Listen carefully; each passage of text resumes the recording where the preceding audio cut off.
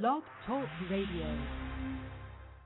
Abolitionists by Benjamin Quarles, continued. Cassette 4, Side 2. Good evening and blessings, and welcome to another installment of the Gist for Freedom Estate. This show is produced by acclaimed historian, educator, and author Leslie Gist, and serves as our weekly live online discussion to celebrate the African American experience by honoring all the people, past and present, black and white, who, with faith and focus, are preserving our rich history through literature, the arts, the skilled trades, and the humanities.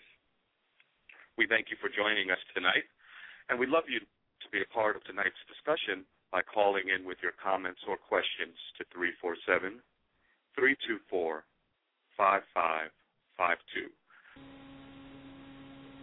Remond met O'Connell in July 1840, while both were in London attending the annual meeting of the British and Foreign Anti-Slavery Society.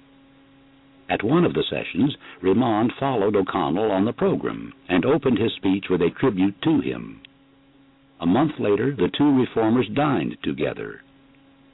In his remaining months abroad, particularly those spent in Ireland, Remond spoke of O'Connell in unrestrained praise. When he returned to America in December 1841, he brought with him a great Irish address signed by Daniel O'Connell and 60,000 other Irishmen, urging their countrymen in America to treat the Negroes as friends and to make common cause with the abolitionists. In his speaking tours back home, Remond exhibited the address, which in most halls extended from the rostrum to the front door. Hundreds would examine the document, including some Irish. But the American sons of Erin were not abolition-minded. Indeed, as much as they admired O'Connell, they bitterly resented his proddings as to the Negro. Irish abolitionists, O'Connell, Richard D. Webb, and James Houghton, among others, were totally unable to transfer their attitudes to their transplanted countrymen. The fear of labor competition from Negroes was the dominant reason for the coolness of the Irish American toward the abolitionist movement. There were other reasons, but none could be so tersely expressed as that of William C. Nell. The opposition of Irishmen in America to the colored man is not so much a Hibernianism as an Americanism. For the 20 years following Remond's visit abroad, a veritable host of Negro reformers made their way across the Atlantic. These included former slaves turned clergymen, like James W.C. Pennington, Henry Highland Garnett, Samuel Ringgold Ward, Jermaine W. Loguin, and Josiah Henson, the last named soon destined for fame as the original Uncle Tom. Former slave laymen who journeyed abroad bore names equally notable in reform circles, such as Frederick Douglass, William Wells Brown, William and Ellen Craft, and Henry Box Brown. To these must be added a complement of free-born Negroes, among them J. McCune Smith, Robert Douglas, Jr., William G. Allen, William H. Day, Sarah P. Remond, Martin R. Delaney, and clergymen Alexander Crummell and William L. Douglas.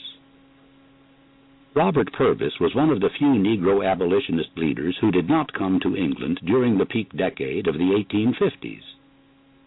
He never repeated his visit of 1834, a circumstance much regretted by Sarah Pugh, one-time president of the Philadelphia Female Anti-Slavery Society, and herself a sojourner in the British Isles in 1853. The presence of the noble and gentlemanly Purvis would do a great good, wrote Miss Pugh in March 1853, because he was allied to the oppressed race and because of his knowing all things and everybody connected with the cause from the beginning. But Purvis remained in America, even though later that year he and his wife seriously considered moving to England for good as a result of the refusal of the Philadelphia chicken fanciers to receive into their exhibition any poultry from Purvis. He attributed his denial to their color prejudice, their coolness toward him having been made all the stronger by having won the first prize at the 3 preceding annual exhibits. Of the Negro Americans journeying to the British Isles, some were bent on pursuing academic training study or professional study, as in the cases of Smith, Crummell, and Robert Douglass. Brother of Sarah Douglas, the last named had come to London with a letter of introduction from the well-known portraitist Thomas Sully. Some made the trip, like Remond, as delegates to a conference. Pennington journeyed to London in 1843 as a representative of the Connecticut Anti-Slavery Society to the World Anti-Slavery Society. William Wells Brown sailed from Boston in July 1849 as an officially accredited delegate to the Paris Peace Congress. Samuel Ringgold Ward came to England in June 1853 as an agent for the Anti-Slavery Society of Canada, his main mission to solicit funds for the assistance of needy fugitives.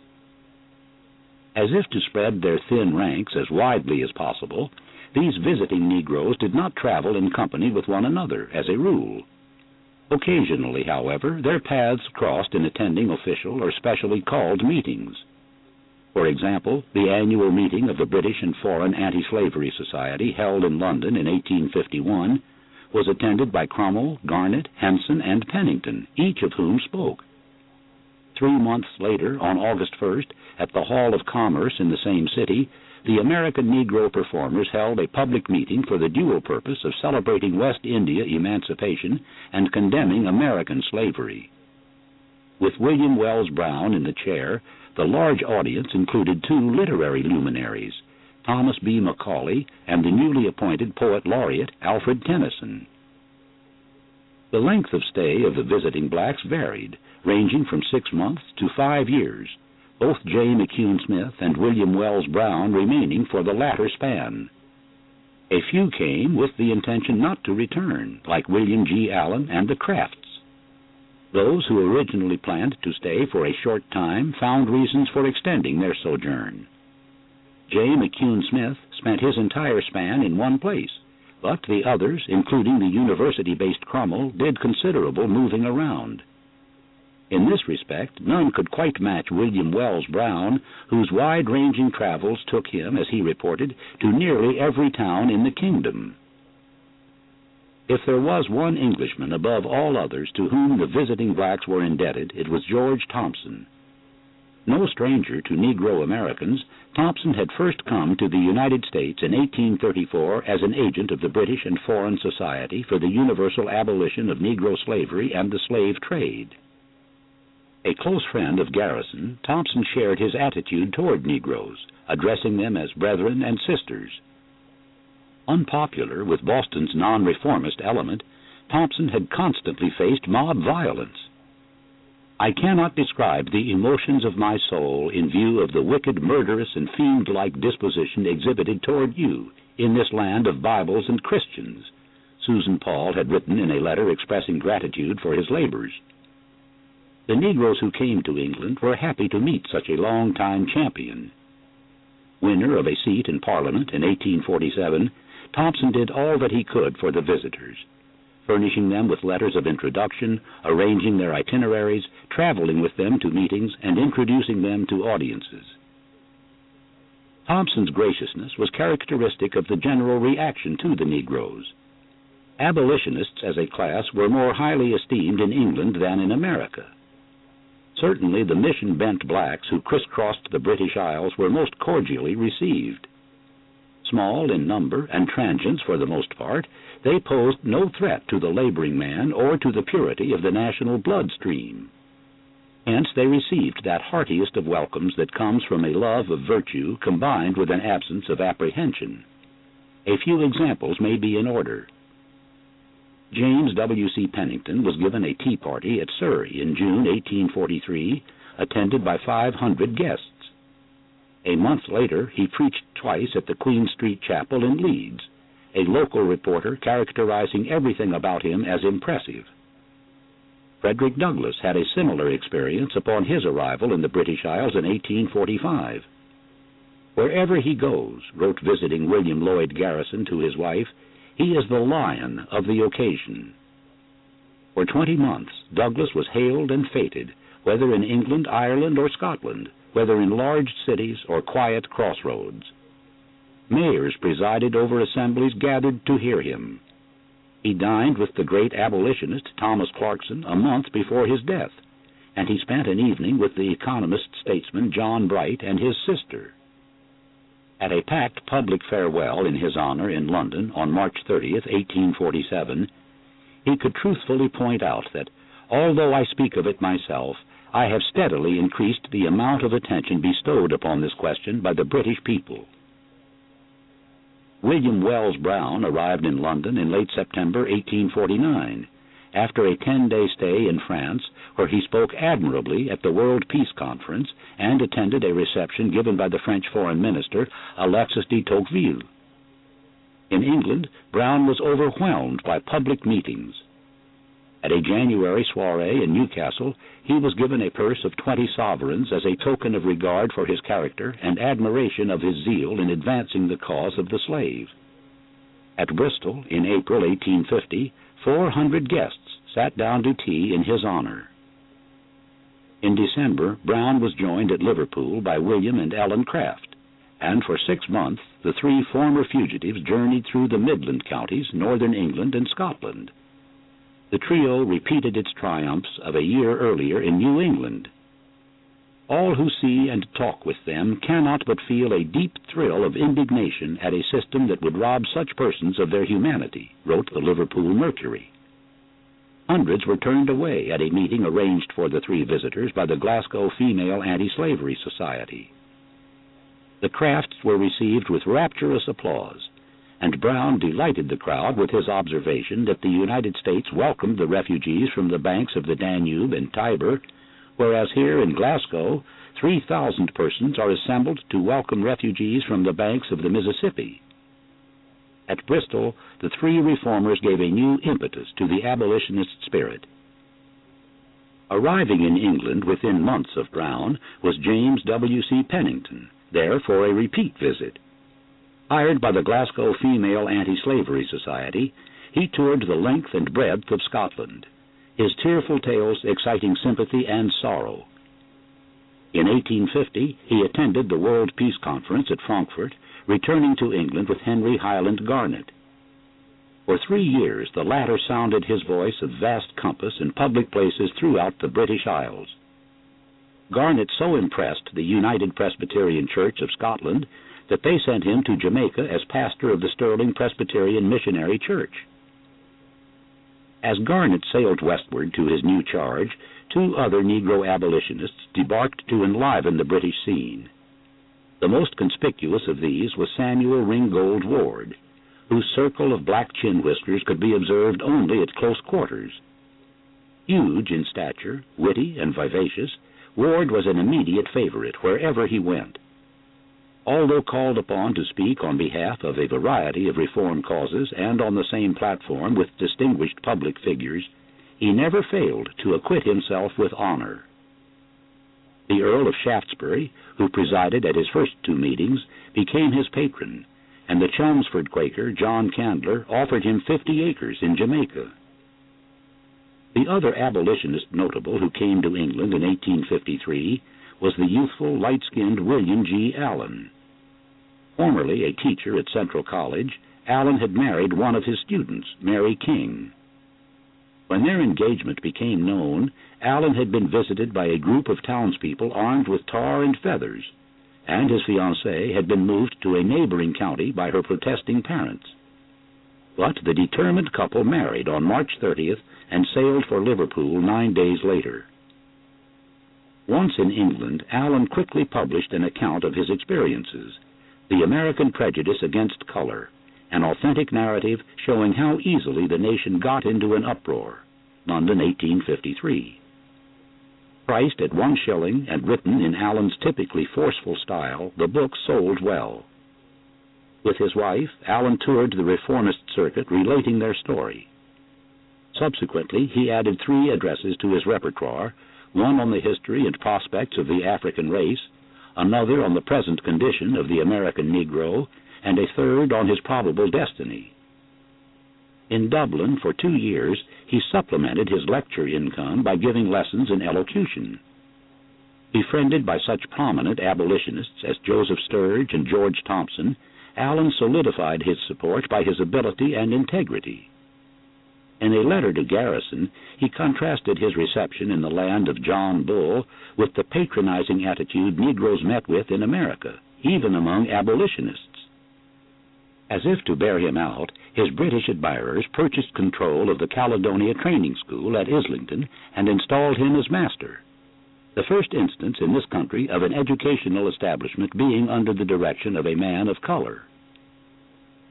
Allen's success in promoting the cause in England was fully matched by that of Sarah P. Remond of Salem, Massachusetts, sister of Charles Lennox Remond.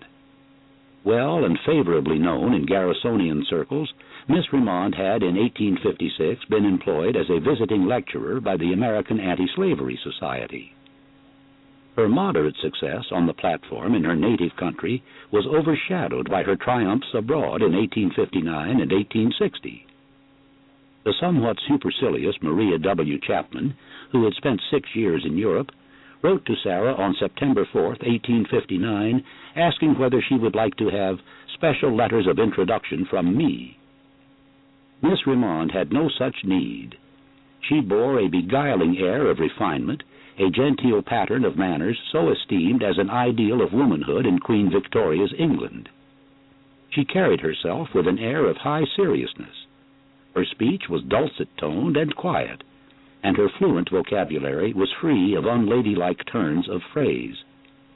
Unlike many of her colleagues, she avoided the sentimental, the heart-rending tales of Tom and Topsy. But of Miss Remond's effectiveness there could be no doubt. In August 1859, she gave 3 lectures in Bristol, her first appearance having been advertised by printed handbills.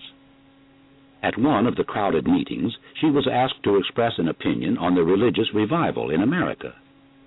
She replied that it was not genuine, since it did not include the abolition of slavery. The Bristol and Clifton Ladies Anti-Slavery Society, sponsors of her visit, expressed their deepest appreciation for her visit and their mournful sympathy for the slave.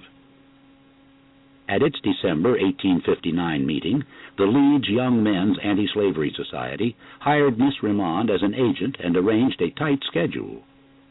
For 3 months, her life was a whirl of appearances at town halls, chapels, and school auditoriums that invariably were crowded to excess. When she appeared at Warrenton in March, her address was signed by the mayor, the parish rector, the member of Parliament for the borough, and by 3,522 inhabitants, no previous address in Warrenton having ever been more numerously autographed. At Dublin in March, at a meeting arranged by the Dublin Ladies Anti-Slavery Society, Miss Remond's audience included university clergymen and professors who were held as spellbound as those of lesser learning. At a meeting in Edinburgh in October, Miss Remond attracted an audience of over 2,000, with hundreds turned away. After speaking an hour and a half, she resumed her seat amidst enthusiastic cheering, which was prolonged for several minutes. Summing up the value of her services, the Leeds Young Men's Society reported that the thousands who heard her would never forget the experience.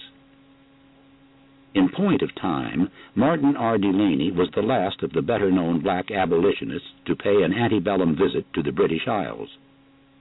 Timing things so as to attend the International Statistical Conference at London in mid-July 1860, Delaney arrived fresh from a safari into equatorial Africa. At the opening session of the conference, the chairman, Lord Brougham, called attention to his presence. Amid great applause, Delaney bowed, and for the 5 days of the conference he was a center of attraction. His subsequent stay of 7 months was capped by his attendance as a special guest at the Congress of the National Association for the Promotion of Social Science, held at Glasgow, and his appearance before the Royal Geographic Society in response to an invitation to give a report on his African exploration. From the time of Nathaniel Paul's visit in 1832 to that of Delaney nearly 30 years later, Negro Americans had worked to strengthen the current of anti-slavery sentiment in Great Britain. Their audiences had been large and sympathetic, and their influence had been correspondingly great. After listening for a quarter of a century to their unsparing condemnation of human bondage, the British public found it hard to conceive of a single good argument in its support.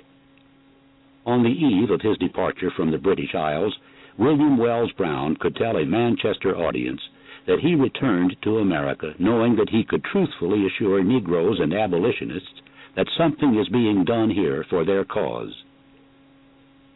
This deepened British hostility to slavery took many forms, such as supporting American abolitionist weeklies, particularly the one published by Frederick Douglass, sending money for the Underground Railroad, and publishing and circulating books on Negroes of ability, such as Wilson Armistead's A Tribute for the Negro, 1848, and H.G. Adams's God's Image in Ebony, 1854.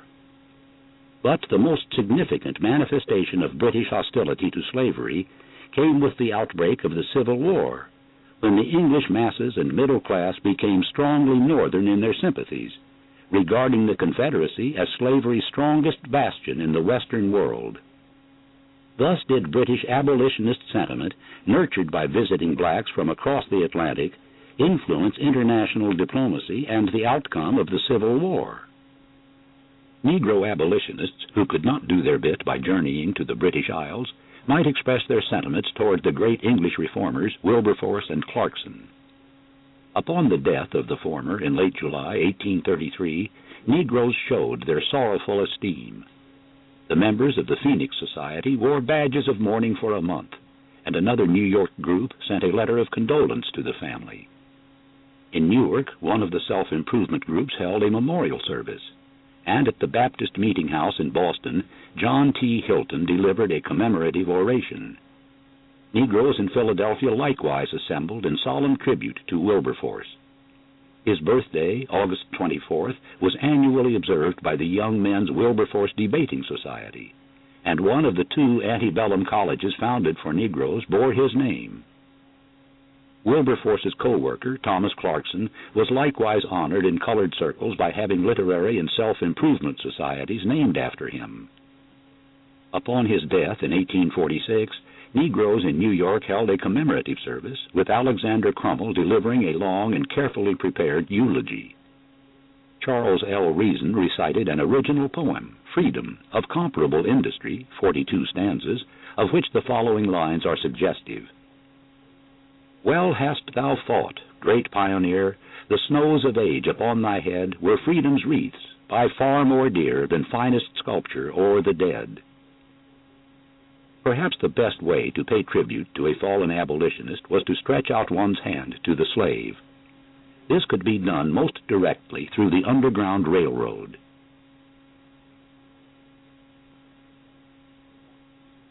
Chapter 7. The Black Underground.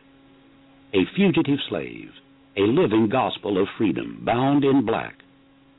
Lydia Maria Child, 1846. On a day in early August 1850, William Still of Philadelphia was approached by a man who gave his name as Peter Freeman and said that he was looking for his long-lost mother and father, Levin and Sidney, former slaves like himself. William Still was an Underground Railroad operator and hence familiar with dramatic incidents. But as Peter unfolded his story, Still stood almost transfixed. For it happened that Levin and Sidney were his own parents, and therefore the man talking to him was an older brother he had never seen before. Such human interest stories about former slaves who journeyed northward looking for relatives or in pursuit of freedom, or both, made effective propaganda for the abolitionist cause. Fugitive slaves on the wing tended to arouse sympathy and to stir the public conscience. Slavery was weakened far less by the economic loss of the absconding blacks than by the anti-slavery feeling they evoked by their flight and the attempts to reclaim them. Sympathy for the runaway slave was created and sustained by the Fugitive Slave Act of 1793. Heavily weighted in favor of the master, this measure offended the popular sense of fair play. Without first obtaining a warrant, a master had only to seize his slave, bring him before any judge, and prove to the court's satisfaction that the person in custody was guilty as charged. The judge would then issue what was in essence a certificate of repossession. The alleged slave was permitted no trial by jury and given no opportunity to present witnesses to give testimony on his behalf.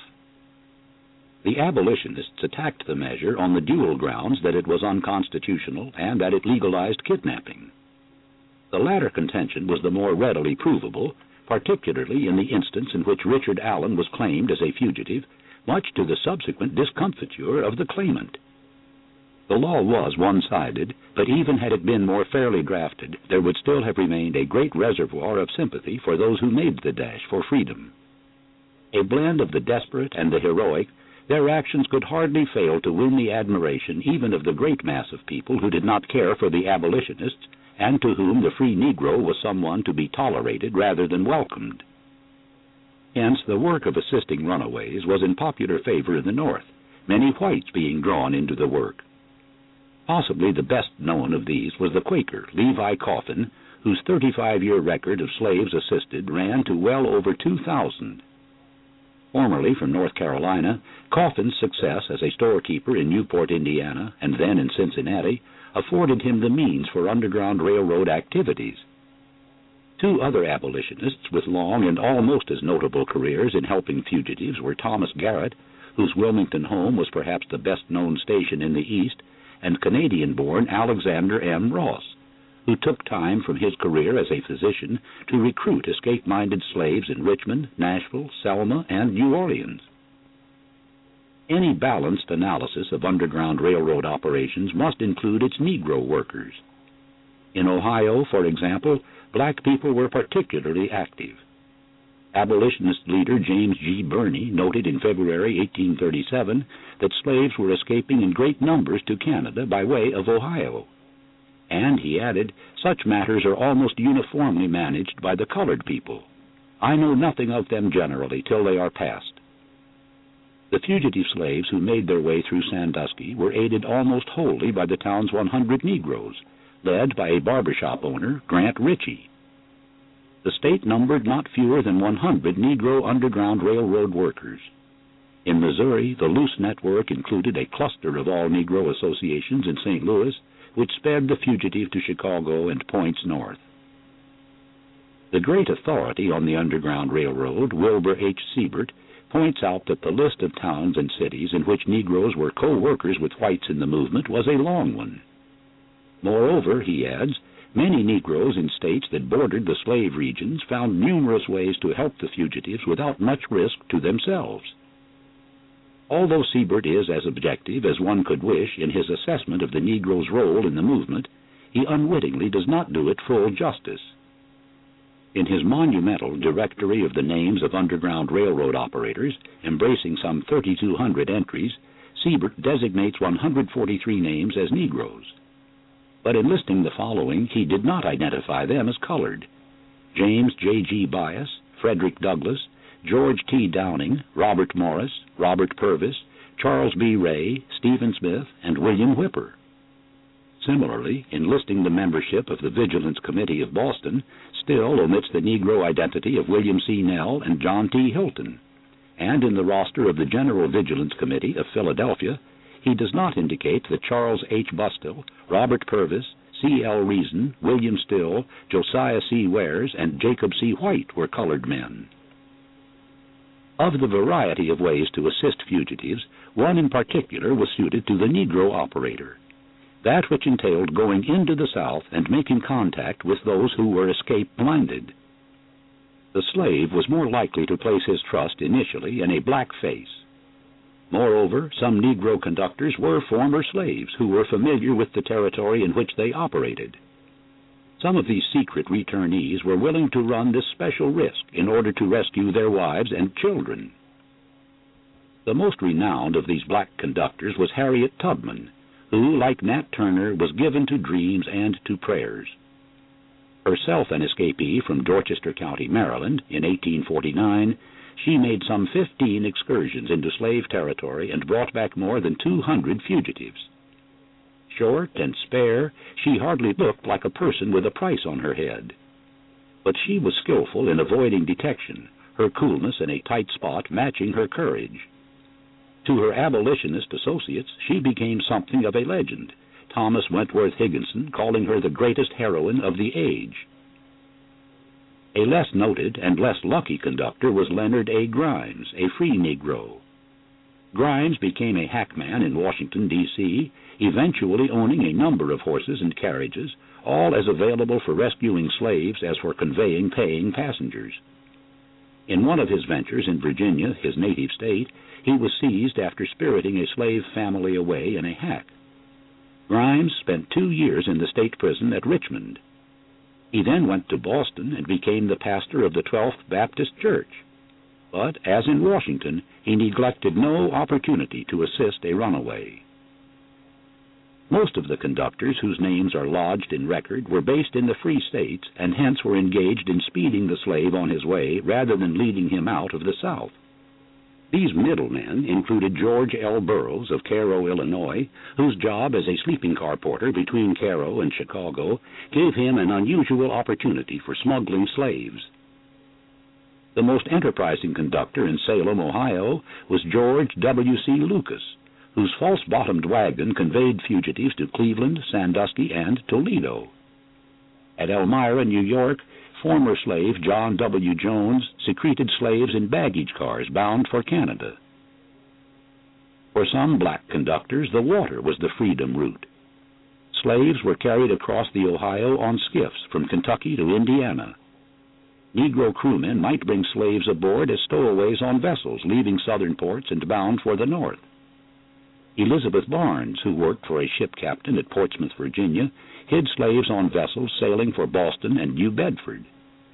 New Yorkers Edward Smith and Isaac Gansey of the schooner Robert Center were charged by the Virginia governor, Thomas W. Gilmer, with having abducted slave Isaac, and $3,000 was offered for their delivery to the jailer at Norfolk. Shipping slaves from one northern port to another was far more common than the intersectional traffic, not to say less hazardous. James Ditcher piloted slaves along the Ohio from Portsmouth to Proctorville. Fugitive slaves were a common sight on the canal boat running from Cleveland to Marietta and owned by Negro abolitionist John Malvin. It is to be noted that many runaways never left the Cotton Kingdom, taking refuge either in the towns or the swamplands. Other slaves preferred Mexico as their destination. A letter from a free, colored Floridian in an abolitionist journal in October 1831 urged slaves to turn toward Mexico because of its convenient location, its mild climate, its generous land policy, and its freedom from color prejudice. But to the great majority of footloose slaves, the region above the Ohio River had one irresistible attraction that Mexico lacked: a substantial black population like themselves in language and outlook, and one whose feeling of simpatico needed no proving. A prominent feature of the Negro underground was the providing of overnight accommodations for the absconding slave. A white host might well be an object of suspicion to a newly fledged fugitive. Upon reaching Philadelphia, where they revealed their true identities, William and Ellen Craft were placed with Barclay Ivins, a non-Negro, much to Ellen's alarm. "I have no confidence whatever in white people," she told William. "They are only trying to get us back into slavery."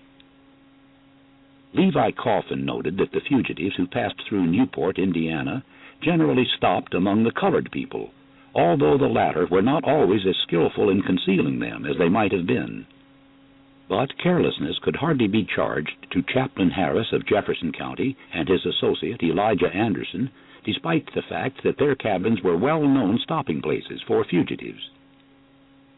Coming to Cincinnati in 1847, Levi Coffin found that there, too, most of the fugitives who landed in the city soon vanished into the colored quarter.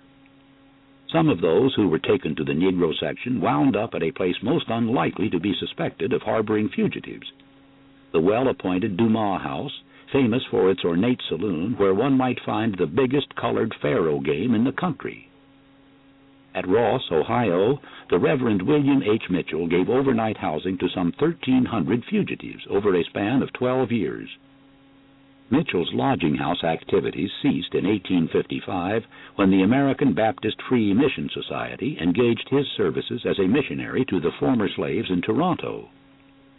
Runaway slaves reaching Detroit could find asylum at the residence of George de Baptiste, who had worn out his welcome in Madison, Indiana, because of his Underground Railroad activities.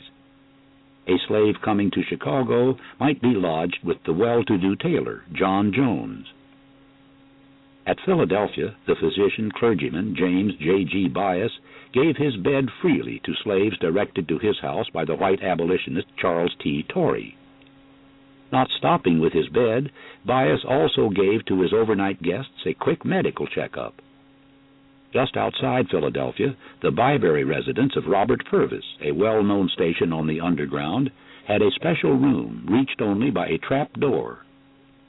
Another wealthy black abolitionist, William Whipper of Columbia, a port of entry for fugitives from Maryland and Virginia, resided at the end of the bridge leading into the town. He put up as many as 17 slaves in one night, the next day sending them west by boat to Pittsburgh or by rail to Philadelphia in the false end of a boxcar he owned. In one instance, Whipper alerted Jacob C. White at Philadelphia that the fugitive he was dispatching was in a perilous situation, having seen his master that very day. At Westchester, Abraham D. Shadd, fairly well off, but not in a class with Whipper or Purvis, entertained and forwarded black transients. In New York City, the home of Charles B. Ray was a haven for journeying fugitives, 14 of them walking up the front steps one summer morning. But Ray was not the only black New Yorker to be so blessed. 150 in a single year have lodged under my roof, wrote Henry Highland Garnet, and I have never asked or received a penny for what I gave them, but divided with them my last crust. Colored abolitionist leaders in upstate New York knew that runaways would be directed to their doors. Germain W. Loguin at Syracuse fitted an apartment in his house for these unannounced visitors. Those who came to Rochester made their way to the office of Frederick Douglass on Buffalo Street, early morning arrivals sitting on the steps until opening time. In Albany, the home of Stephen Myers was an overnight sanctuary for black drop-ins on the last leg of their northward journey. The Buffalo home of William Wells Brown was a station on the Underground Railroad, Brown himself conducting 69 to Canada over a period of 7 months in 1842. In the Northeast, the best-known rendezvous for runaways was the home of Lewis Hayden in downtown Boston. Hayden himself was a fugitive from Kentucky, his rescuer, Calvin Fairbank, having been arrested and jailed for helping him escape. Hayden had turned down an earlier opportunity to escape because he could not bring his future wife along with him. As if to prove himself worthy of Fairbank's sacrifice, Hayden welcomed fugitives to stop under his roof. When the owner of William and Ellen Craft, Dr. Robert Collins of Macon, Georgia, sent 2 deputies to reclaim them, William took lodging in the Hayden dwelling, temporarily barricaded for the occasion. One day when Harriet Beecher Stowe visited the Haydens, she was surrounded by 13 escaped slaves. Upon settling in Newport, Rhode Island in 1855, George T. Downing quickly established himself as the friend of any fugitive alighting in that city.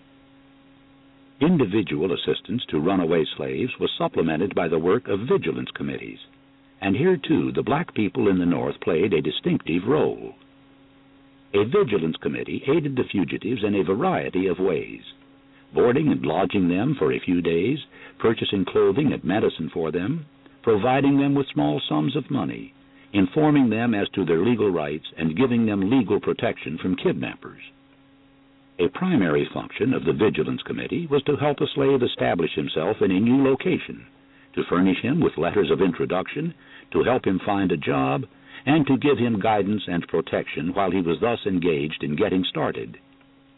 Hence, a Vigilance Committee was a combination underground and upperground railroad, the latter comprising its efforts to help the slave locate within the United States. The time has come to stop running, announced Germain W. Loguin, manager of the Fugitive Aid Society of Syracuse. Many of the vigilance committees had a totally or predominantly Negro membership. The greatest of these Negro-run organizations was the New York Committee of Vigilance, founded in November 1835, with David Ruggles as its secretary and general agent.